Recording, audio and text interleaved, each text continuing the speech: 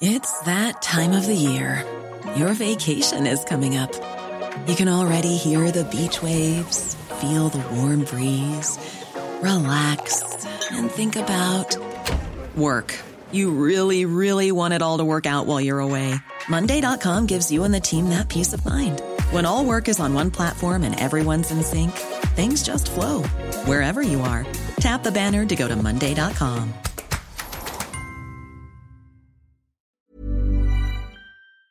In 3, 2, 1. 7 things you probably didn't know you need to know. I'm Jamie East, and this is the Smart 7. Good morning, everybody. It's Tuesday, the 26th of April, and it's World Intellectual Property Day. And a big happy birthday to Roger Taylor, Jet Li, Adil Ray, and Channing Tatum. The arrival of the US Secretary of State Antony Blinken and the Secretary of Defense Lloyd Austin has considerably raised the temperature of the war in Ukraine. Russia shelled 5 railway stations in central and western Ukraine on Monday, possibly in an attempt to intimidate the travelling Americans, while more civilian deaths were reported in both Kharkiv and Donetsk. Both Finland and Sweden are now accelerating their applications to join NATO, with a joint submission expected in May, and US Secretary of Defense Austin was explicit in describing America's intention for Russia as the war rolls on. We want to see Russia weakened to the degree that it can't do the kinds of things that it has done in invading Ukraine. His remarks came as more heavy weapons and artillery arrived from the US, while tanks arrived from Poland, and the UK now puts Russia's losses at 15,000 troops. Secretary of State Antony Blinken emphasised America's continuing support for Ukraine and pointed out that they have already clearly won the battle for Kyiv. A sovereign, independent Ukraine will be around a lot longer than Vladimir Putin's on the scene. In terms of Russia's war aims, Russia has already failed, and Ukraine has already succeeded, because the principal aim that President Putin brought to this was to fully subsume Ukraine back into Russia. And that has not happened, and clearly will not happen. President Zelensky expressed his gratitude to the US for their continued support in their battle for democracy. I am grateful to the people of the United States and personally to President Biden for the strong and sincere support we receive. These are real things that strengthen not only our state, but democracy as a whole. We share the same understanding with the United States. When democracy wins in one country, it wins all over the world. The row over the Mail on Sunday's attempt to attack Labour's deputy leader Angela Rayner stepped up on Monday. It all began when the paper quoted Tory sources who said Angela was trying to distract Boris Johnson in the Commons by employing Sharon Stone-esque basic instinct tactics and crossing and uncrossing her legs. Rayner herself has described the comments as desperate, perverted smears, and her shadow cabinet colleague Rachel Reeves agreed. Angela Rayner is a brilliant politician who can give the Prime Minister a run for his money at the dispatch box. She doesn't have to use her looks or the fact that she's a woman to win a political debate. She does it by force of argument, and to suggest otherwise, I just think is pathetic. There was also a suggestion that because of her social background, Angela wouldn't be able to cope with the cutting-edge Eton debating style of Boris, clearly said by someone who's never seen Boris debate. There have already been over 5,000 complaints about the article, and now the Speaker of the House of Commons, Sir Lindsay Hoyle, has summoned the editor of the newspaper for a meeting, and even Boris himself has spoken out against the smears. I thought it was a most appalling load of sexist, misogynist tripe, and if we ever find who is responsible for it, we'll be the terrors of the earth. But, it's totally intolerable, that kind of thing. Presumably the terrors of the earth is some kind of Tory peerage.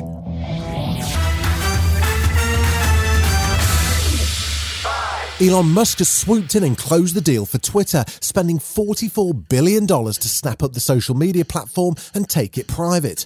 He says it has tremendous potential, which is keen to unlock, and has pledged to improve the product and defeat the spam bots.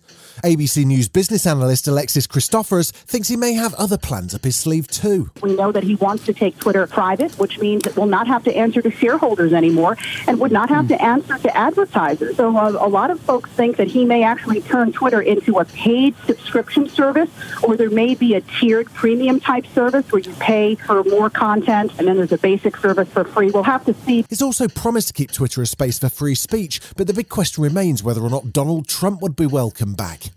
Devon Nunes is CEO of Donald's-owned social media company Truth Social, and he says the big guy isn't even interested. Well, I can only report what he said. He said he really doesn't have an interest in going on Twitter, and my guess is that would continue to be the same. Johnny Depp was back in the witness box again on Monday as his libel case against ex-wife Amber Heard continues. It revolves around an opinion piece she wrote for the Washington Post in which he says she called him a domestic abuser and damaged his career. He was cross-examined by her legal team who played audio recordings of rows between the couple. He was asked how he felt when he first found out about the article she'd written. A blinding hurt. It was like somebody had hit me in the back of the head with a 2x4. I'd had no ability to speak prior to, because even if I had done an interview to try to explain myself, it turned into a hit piece. My mouth was shut, and this was the opportunity where I thought, something's got to be done. I couldn't take it anymore. Still to come on the Smart 7, Benedict Cumberbatch is behaving strangely and Piers Morgan wants to uncancel you. Right after this. Welcome back. Monday night saw Crystal Palace welcome Leeds in the Premier League, and you can find out how that went by listening to our new sports podcast, the Sporting News 7 UK edition.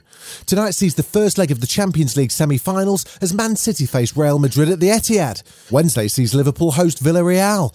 City manager Pep Guardiola knows exactly what his side need to do. Being here, it's now try to be ourselves, compete good, and we have to do 2 exceptional games to reach the final, and hopefully we can do it. We can do good games.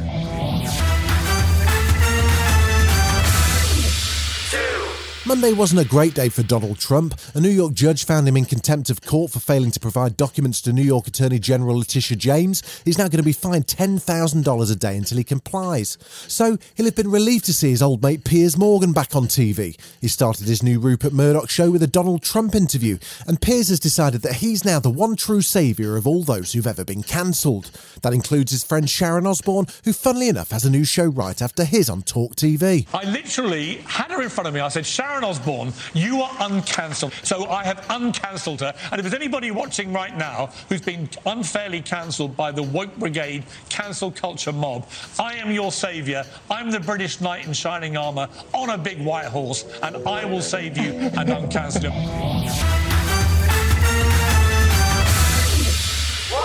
Benedict Cumberbatch is back as Doctor Strange in the Multiverse of Madness, which is due to have its world premiere on May the 2nd. It's got a host of big-name Marvel stars, including Patrick Stewart, Rachel McAdam, Elizabeth Olsen as Wanda, and a rumoured possible appearance by Paul Bettany as Vision.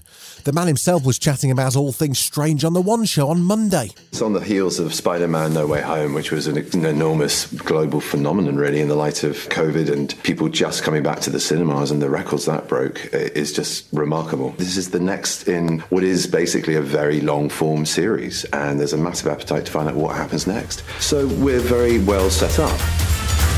This has been The Smart 7. Wherever you're listening, do us a favour and hit the follow button. We'll be back tomorrow at 7 a.m. Have a great day.